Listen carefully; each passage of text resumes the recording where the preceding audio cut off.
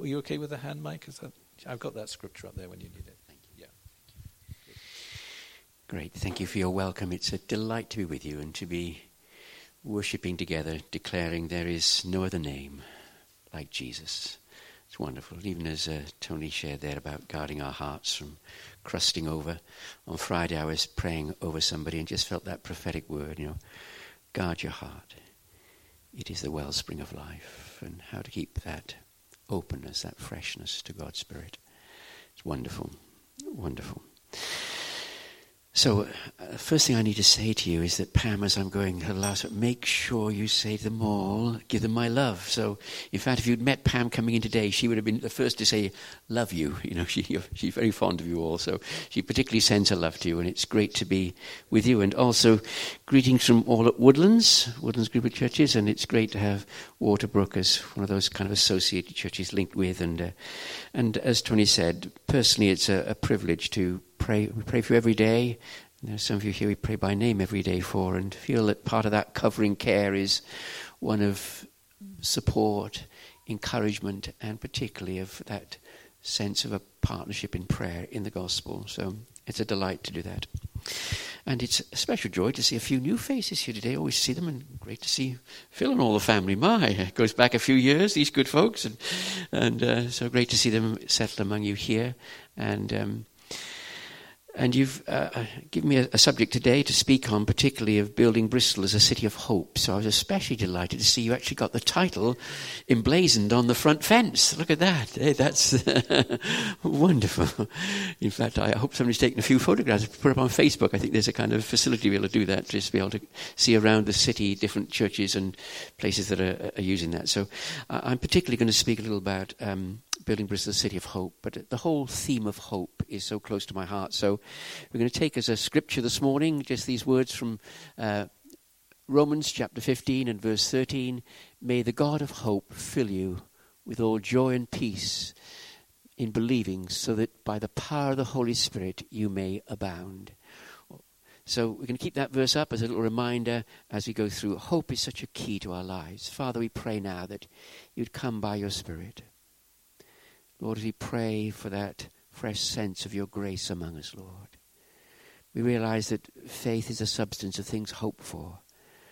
Help us, Lord, in a world that feels so hopeless at times, so helpless. Even here this morning, Lord, we may have been through difficulties this week or these past months, and some situation in our life we almost given up hope on, Lord. Quicken hope today. Help us to sense that you are the God of hope. In Jesus' name, amen. Amen. This verse has been particularly significant for Pam and I over the years. And I'm sure I shared a little before, because for Pam, she was diagnosed some years ago with breast cancer and eventually had to go through a mastectomy and all the challenges of it. And I can remember when we were in the midst of it all and coming up here to Frenchy, just up the road, in fact, coming along today, remind me, up the road to Frenchy Hospital. And it was a particular day when we were due to get some really significant results. And we were been praying about it in the morning. And that morning in our daily reading was our scripture. May the God of hope fill you with all joy and peace. You trust in him. You may overflow with hope by the power of the Holy Spirit. That's the NIV version. And so we're on our way out to the door, and there's a postcard that comes, or at least a card that comes. And as we open this envelope with a card, and it's someone just saying they're praying for us, and just felt the scripture for you. And sure enough, may the God of hope fill you with all joy and peace. And when God sometimes affirms and then reaffirms, and then we're on our way up to Frenchy, and we pass a church. Sometimes they have those big text, almost illuminated text outside, and yes, it is. Romans 15 verse 30, may the God of hope. And so this scripture has kind of been a prophetic word to us of a kind of promise of God. At times when, lots of uncertainty and confusion about all that was happening, and yet the God of hope filling you with all joy and peace. You trust in him, you will overflow with hope. And so that word has been not just significant to us personally, but we felt over recent years God increasingly bringing it as a prophetic word for the city, for Bristol, to sense what it means to be building Bristol as a city of hope. And I just want to share a little bit of that, how that story has unfolded, and it goes back a long time, because it's not unusual for God to speak into the life of a city and even to be giving a name to a city like that, because in the Old Testament you have these example of where they were what were called cities of refuge, and God called them cities of refuge. There were 3 on one side of the Jordan and 3 on the other side, and these were places that Pope went to for justice when maybe there's a lynch mob after them, but they would go to a city of refuge and they would find refuge in it. So it must be nearly 40 years ago now we felt God stirring here in the city that as a prophetic word. And some of you may have been around long enough to remember that, when God really stirring that Bristol would be a city of refuge. And lots of things were happening at that time that really stirred that. So it was 40 years ago this year that, in fact, there was a terrible refugee crisis, much more than even we've seen across Europe, and even some of those tragic pictures of a little boy's body on the shores of the Mediterranean, where trying to cross the Mediterranean, and those hundreds of refugees trying to do that. But in fact, 40 years ago, there was even a greater crisis. It wasn't just hundreds, thousands, it was just over 2 million. And this was the Vietnamese crisis and the Vietnamese war. And they became known as the boat people, the Vietnamese boat people. There were literally tens of thousands that were set to sea on flimsy crafts like the Mediterranean. It was much more vicious than the Mediterranean. This was the China Sea. And thousands of bodies on the shores of those. But there wasn't social media in those days to show it. In fact, it hardly hit the media for a while. And then eventually the BBC carried under their world news a really significant coverage of it. That particular day, 40 years ago this year, we were sat having tea as the BBC News came on. And in fact, we were, told you 40 years ago, so our children were just young. They've now got their own children now. They're just young, and we're watching this news. And as we see it, this desperate picture of so many families where they'd lost parents, just children on these flimsy craft, and some were never going to make it. And I can remember our children saying to us at that time, "Dad, we've got to do something about it, Dad. We ought to send our tea to them." So I think it was fish fingers and chips or something we were having at the time. We ought to send this to them, Dad, because they're starving out there. And I said, but it's not as easy as to do it. It's a long way away. By the time this food got to them, it'd be stale. But they wouldn't take no for an answer. And, sometimes with children, there's something very wonderful about it. As adults, we acclimatized to kind of armchair Christianity that can watch the news tragedy, but we can't do anything about it, and so we just watch it and off it goes. But children, sometimes there's that sense in which when they see, they respond to it, and there's a kind of sense that we've got to do something about it. And there's a sense of hope that sometimes we can acclimatize into our world to a settled almost helplessness about what's happening. We almost become cynical about it. So when I said to them, it's a long way away and we couldn't send the food, their immediate answer was, well, Dad, we'll invite them to us then for tea. And again, I'm explaining to them, it's a long way for them to come. And anyway, even if they could come, they'd have to get special permission to be able to come in, and the government wouldn't let them in necessarily. And we had a prime minister at that time with a big handbag who certainly may not let them in, as it were. But the children would still take no for an answer. So we're finishing tea now, and it's getting on for bedtime. And the last thing as we're finishing tea, they say, well, Dad, why don't you write to the Prime Minister then and ask her if they can come in? Well, thankfully it was bedtime, and we were having prayers. And it was my turn to do prayers with the children. We always had a simple things we do with the children for prayers every night. One of the things we do is something to say thank you for, something to say sorry for, something to say please for. There was a long list of pleases. There was squeeze out a few thank yous, but saying sorry was trying to find. But this night, they were full of it. As soon as we started praying, oh, sorry, oh God, for all those children there, and no one can help them. And they're sorry, oh God, they're going through such difficult. Thank you, God, for our food here tonight. And please help Dad tonight when he writes to the Prime Minister. Amen. Now, when I said amen, I knew I was committed, Well, what was I going to write? So, and as they go to sleep, just with one eye just closed, say, Dad, we'll post it on our way to school in the morning. So I start penning my letter to your Prime Minister. We've watched this program about the Vietnamese, and our children were so stirred by it. They really were hoping there was some way they could help, and wondered if there's any way they could be of support to the refugees. I wasn't even sure who to send it to, so I put 10 Downing Street on the envelope, and in the morning they were waiting as they woke up to get the letter, and they posted it on their way to school.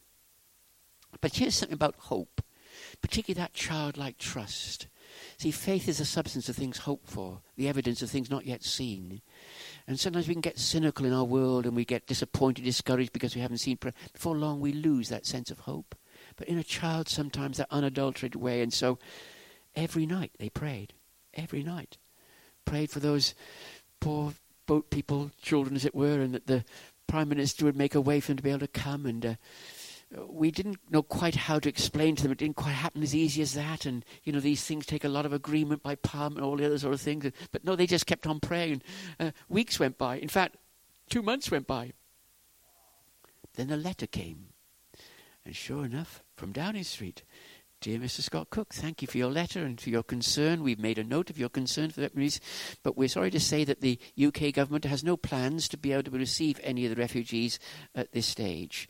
But we'll keep your letter on file in case needed in the future."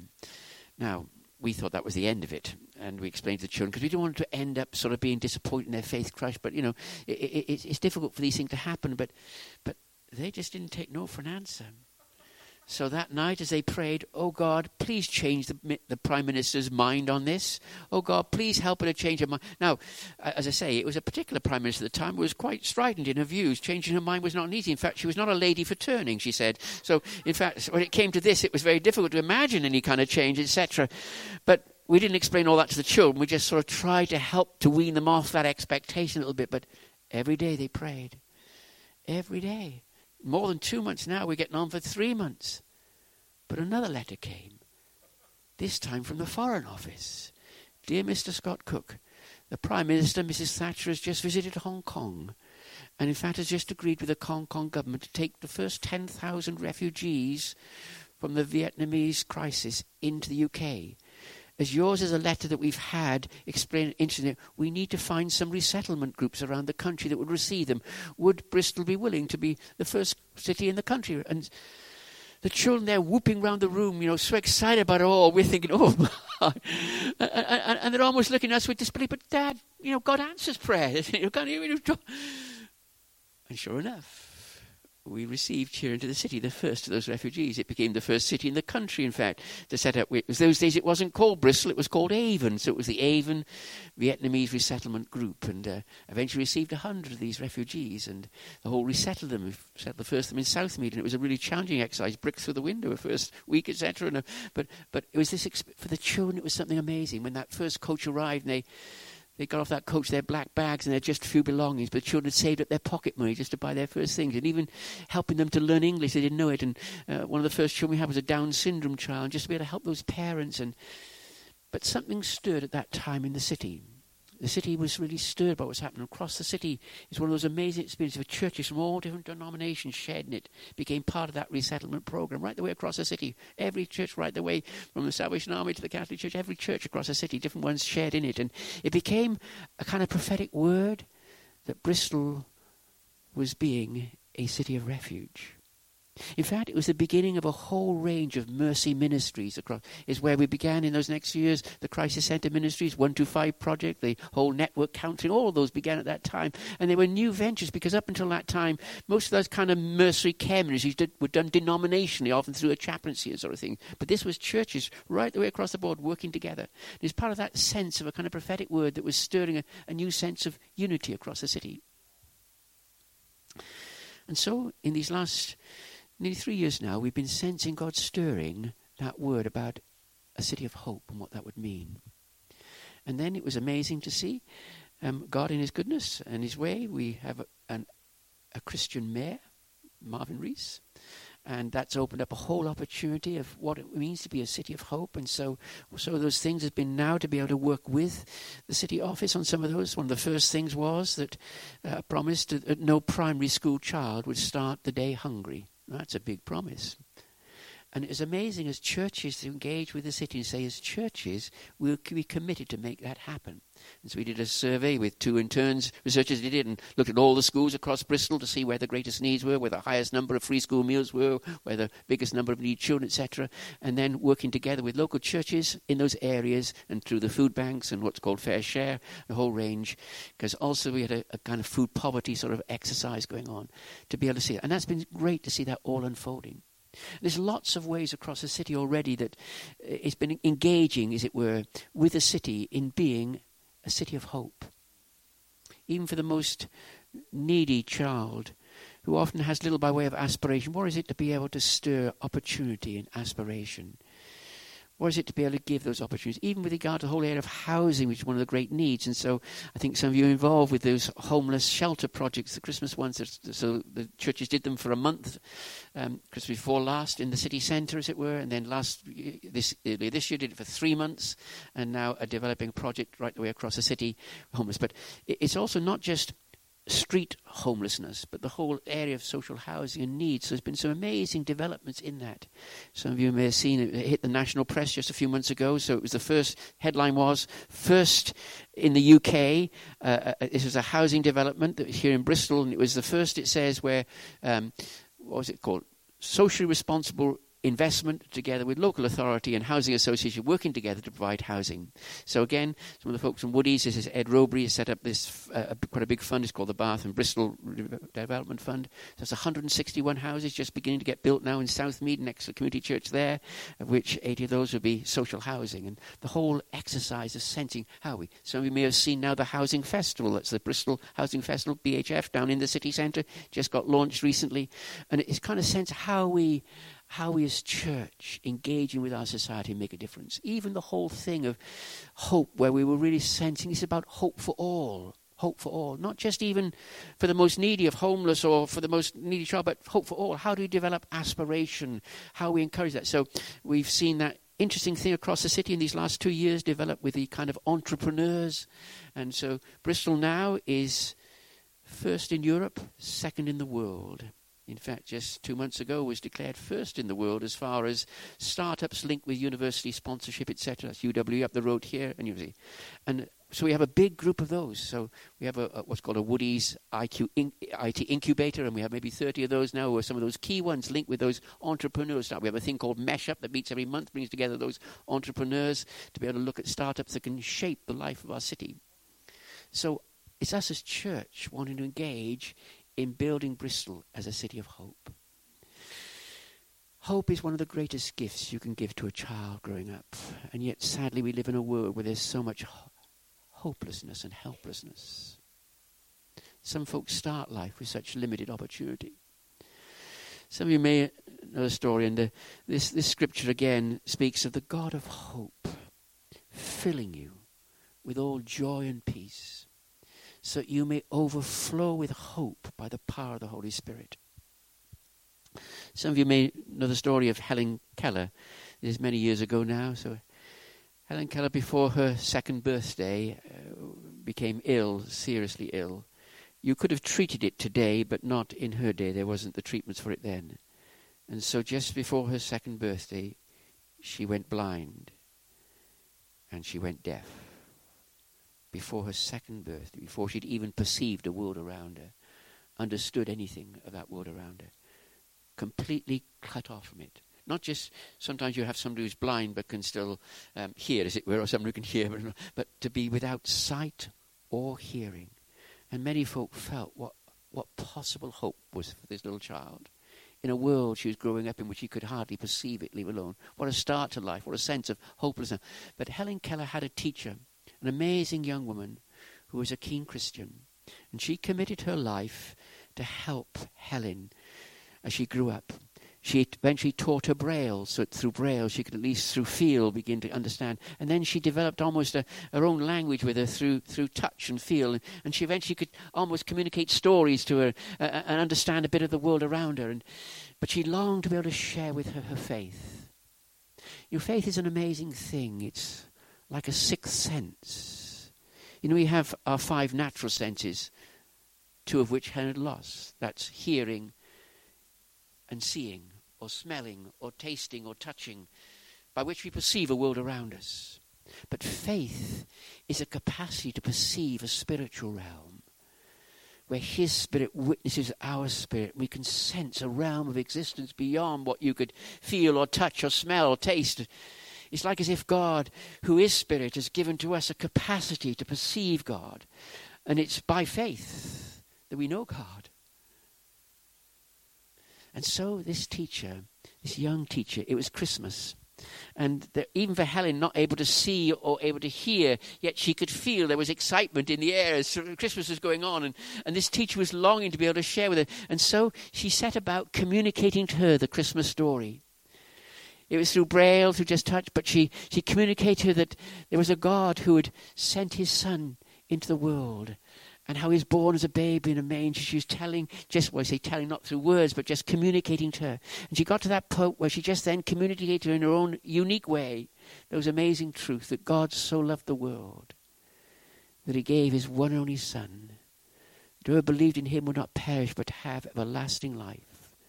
And then she said, or didn't say, but communicated to her, and his name, as we sang, his name was Jesus. And the moment she said that or communicated to her through touch, there was a moment of silence, of quiet, as this blind, not able to hear young woman growing up. And suddenly she whispered to her teacher, I always knew he was there, but I never knew his name. That day, something stirred in Helen. An experience of faith beyond being able to see or hear, beyond natural capacities. In her spirit, she was born again of the Spirit of God. And something so amazing stirred in her that she had a sense of hope and faith that eventually was to change our world. She was the first person ever in the world to get a Bachelor of Arts degree without sight or hearing. She set about a sense that she felt God had given her a calling. And she was so inspiring. She toured the world. People who were disabled, people who were blind felt suddenly blessed because they could hear. And people who couldn't hear felt blessed because they could see. And she touched thousands of lives around the world. At the end of her life, there was a journalist who was trying to communicate with the help of a teacher and communicating this question. What could be worse than to be born blind? And Helen Keller immediately communicated through her teacher to them. It'd be worse than to have no sight. Would it be to have no vision or no hope? No hope. There are many people in our world who can see and hear, but have no hope. There's something about hope. When the Bible describes a world without God, it could describe, as a world without God, but it says, Ephesians 2, to be without God and without hope in the world. There's something about hope. See, faith is the substance of things hoped for, the evidence of things not seen. Without hope, it's difficult to experience that release of God's power in prayer. Many times folk have come to me sometimes for prayer and they've shared a situation and their words they've shared a really desperate situation and said, I've just lost hope for it now. And I said, really? Then it's going to be a real challenge to pray with you. My prayer firstly is that God will quicken hope. Because faith is a substance of things hoped for. If there is no hope, there's nothing to substantiate, then to pray into. So we need to sense God quickening, a sense of hope again that God could change this circumstance. So when we pray into it, faith can be the substance of things hoped for. There's something about hope that can make such a difference to our lives. And it's not me just trying to self-generate hope. God is the God of hope. He's the God of hope. And he can fill us with all joy and peace as we trust in him so that we can overflow with hope. So it's not just that we feel more hopeful, but we're bringers of hope. That's why we want to be building a city of hope. How can we as the church in this city be carriers of hope? How can we prophetically be people who are speaking into a world where there's so much sense of helpless and hopeless? And it's not just in those practical ways, was helping the homeless or helping with regard to housing, but it's always wanting to bring with that a sense of wholeness, that good news of the Lord Jesus, the hope of glory. Last year at Community Church in Southmead, we were running a single parents fair. It's a special fair you do each year. It's been an amazing experience on a Saturday morning and invite all the single parents. Southmead has one of the highest rates of single parents in the country, in the city. And so there were about they were queuing up down Greystoke Avenue, anyone know Greystoke Avenue, to come into Greenway Centre, which is where it was having on.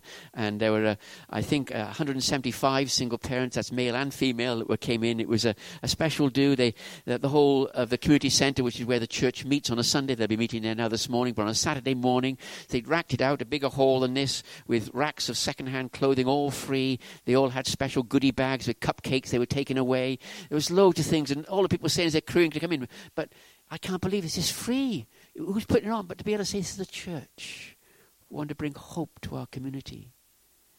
It was amazing. They could have their hair done, their nails done. There were even 3 professional photographers from the church who were taking photographs of folk who'd never ever had a family photo because they're single parents. And this was them with their children having their photographs taken. And what we did with the photographs, this is not just your instant cameras, it's the real thing, where they get developed and that. And so they couldn't take those away with them. So what they did was they would come back, not the next day, that was a bit quick. They'd come back the Sunday afterwards. And in the community hall where the church would be meeting, there were tables set out at the back with coffee, and this is where they would come and collect their photos.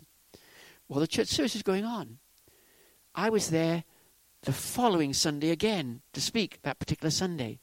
And as I finished speaking, I really felt the Spirit of God at work that Sunday morning. And, it's amazing when you sense God bringing to birth that new life in Jesus. Anyway, there was a lady towards the back that I hadn't seen before. And afterwards, I just went up and said, hi. I said, are you new to church? She said, yes. She said, I've come this morning because I came to the Single Parents Fair. She said, I couldn't believe it, she said, but last Sunday I collected my photos at the back of church.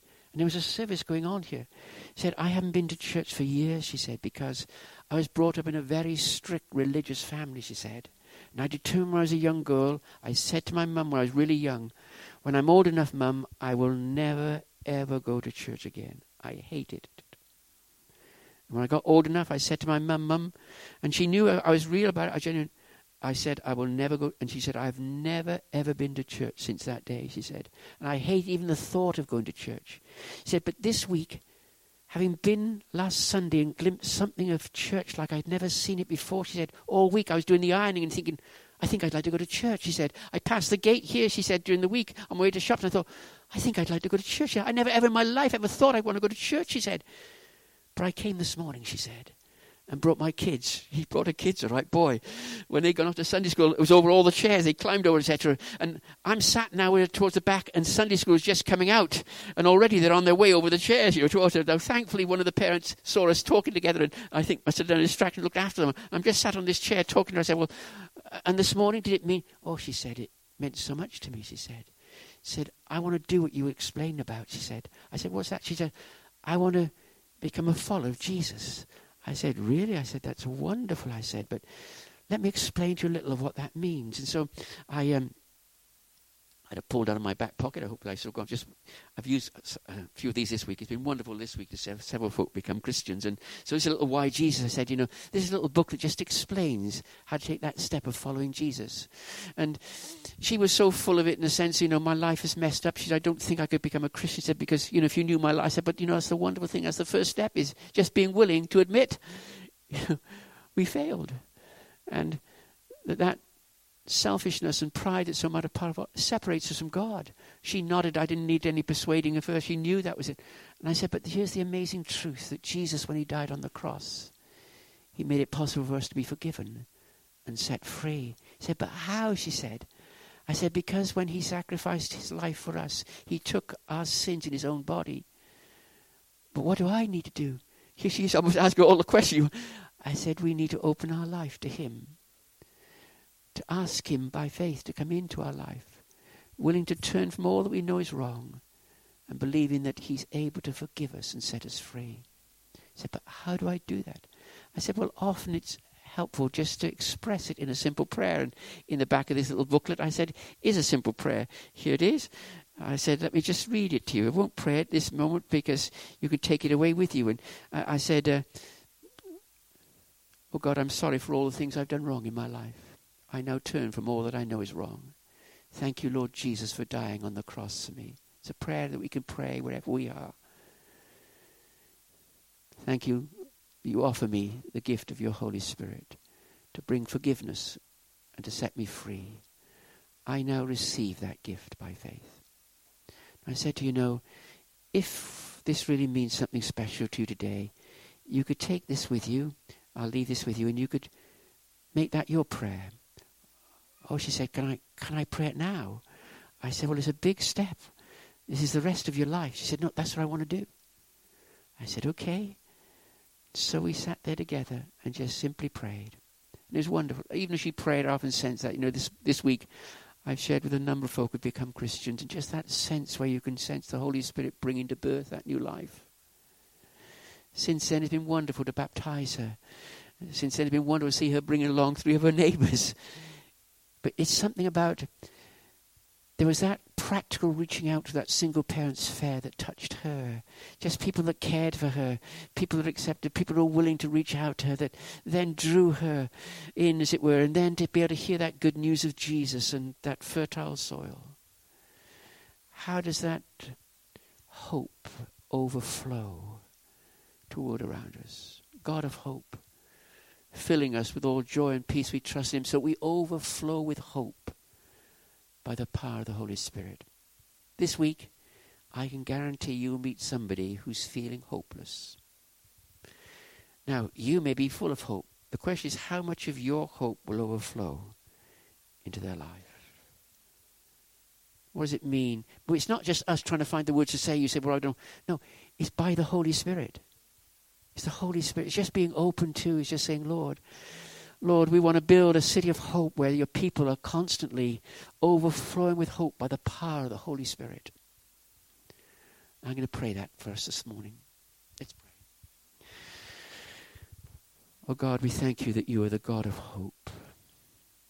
Thank you, Lord, for those times in our lives where we felt hopeless and helpless. You've just breathed your Spirit into our lives and brought hope.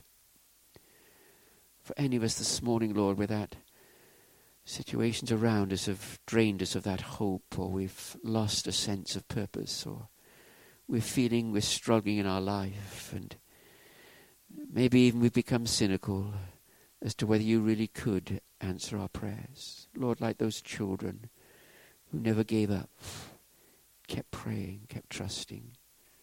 Teach us to pray, Lord.